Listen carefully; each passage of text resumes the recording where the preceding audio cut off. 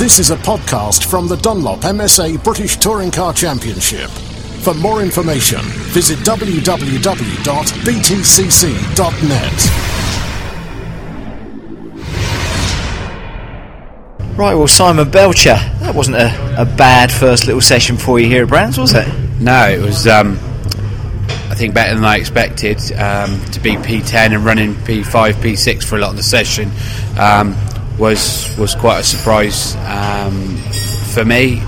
But I know a lot of what we've been working on over the winter was just a case of really trying to get things together. And unfortunately, because of time constraints and other things that are out of our control, we haven't got everything together this weekend quite as we'd wanted. Obviously, Tom's car being a brand new shell, some of the upgrades were more important to go onto Tom's car than go onto mine for the first round. So that's what's happened, and unfortunately it'll be Donington before we've kind of got the full package. But I think the conditions obviously played a major part in it. It was very greasy, it was very slippery, but the car worked very well. At the end of the day, those conditions, it was the same for everybody, and we've finished in front of some pretty respectable drivers. You certainly did. If we look back, to last season, though, Simon, this is a good progression for you. You certainly have made leaps and bounds, haven't you?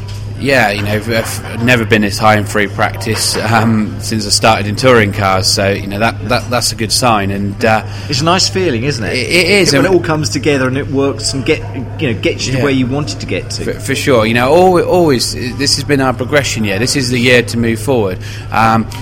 We're not going to move forward all year. There'll be ups and downs, and there'll be forwards and backwards, I'm sure.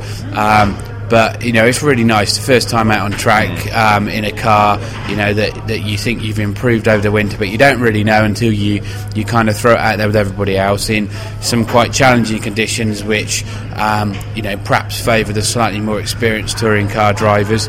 And to come away with that kind of result in the timesheets, is encouraging. But we, just don't rest for a minute now.